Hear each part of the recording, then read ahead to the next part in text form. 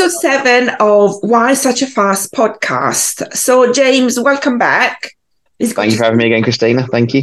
So I come across this remark on some occasions where they say cybersecurity or GDPR are hard to implement. As a cybersecurity expert, what are your thoughts on this? I wanted to make sure that I didn't just come up with a short answer to this, Christina, but the real answer is no, it's not. I think that the thing is, it's very much about making sure that you understand that it's not just it's not a straightforward solution.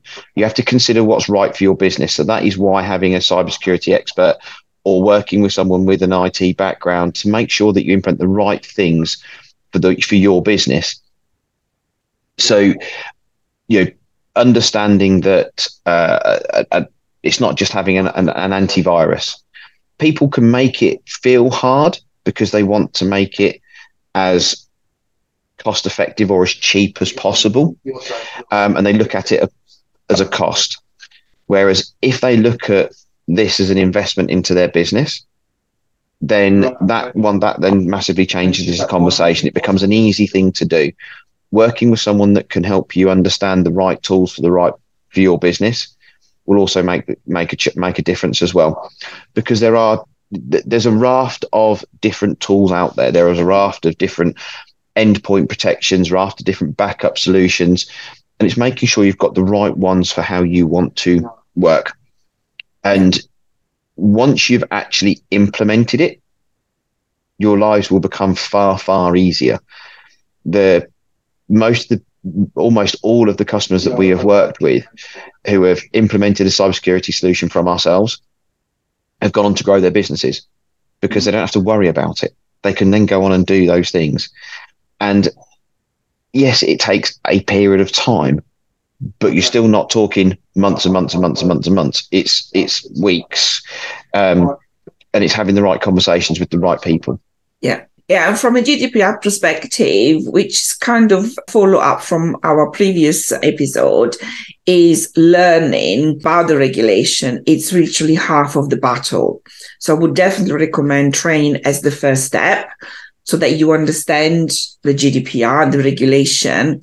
But really, it's only hard depending on your expectation. If you're just paying lip service to it, and therefore you're not committed, your expectations are that it will be done with a couple of policies, a few hours, there you go, done and dusted. But it's not like that. Policies are don't even scratch the surface of the overall regulation.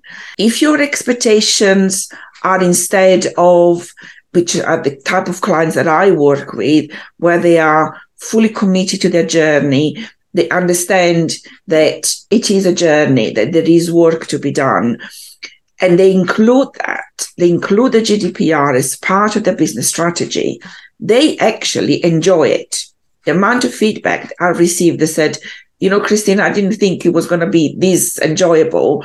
And because it opens up an awful lot of avenue and clarity. So their working standards have improved.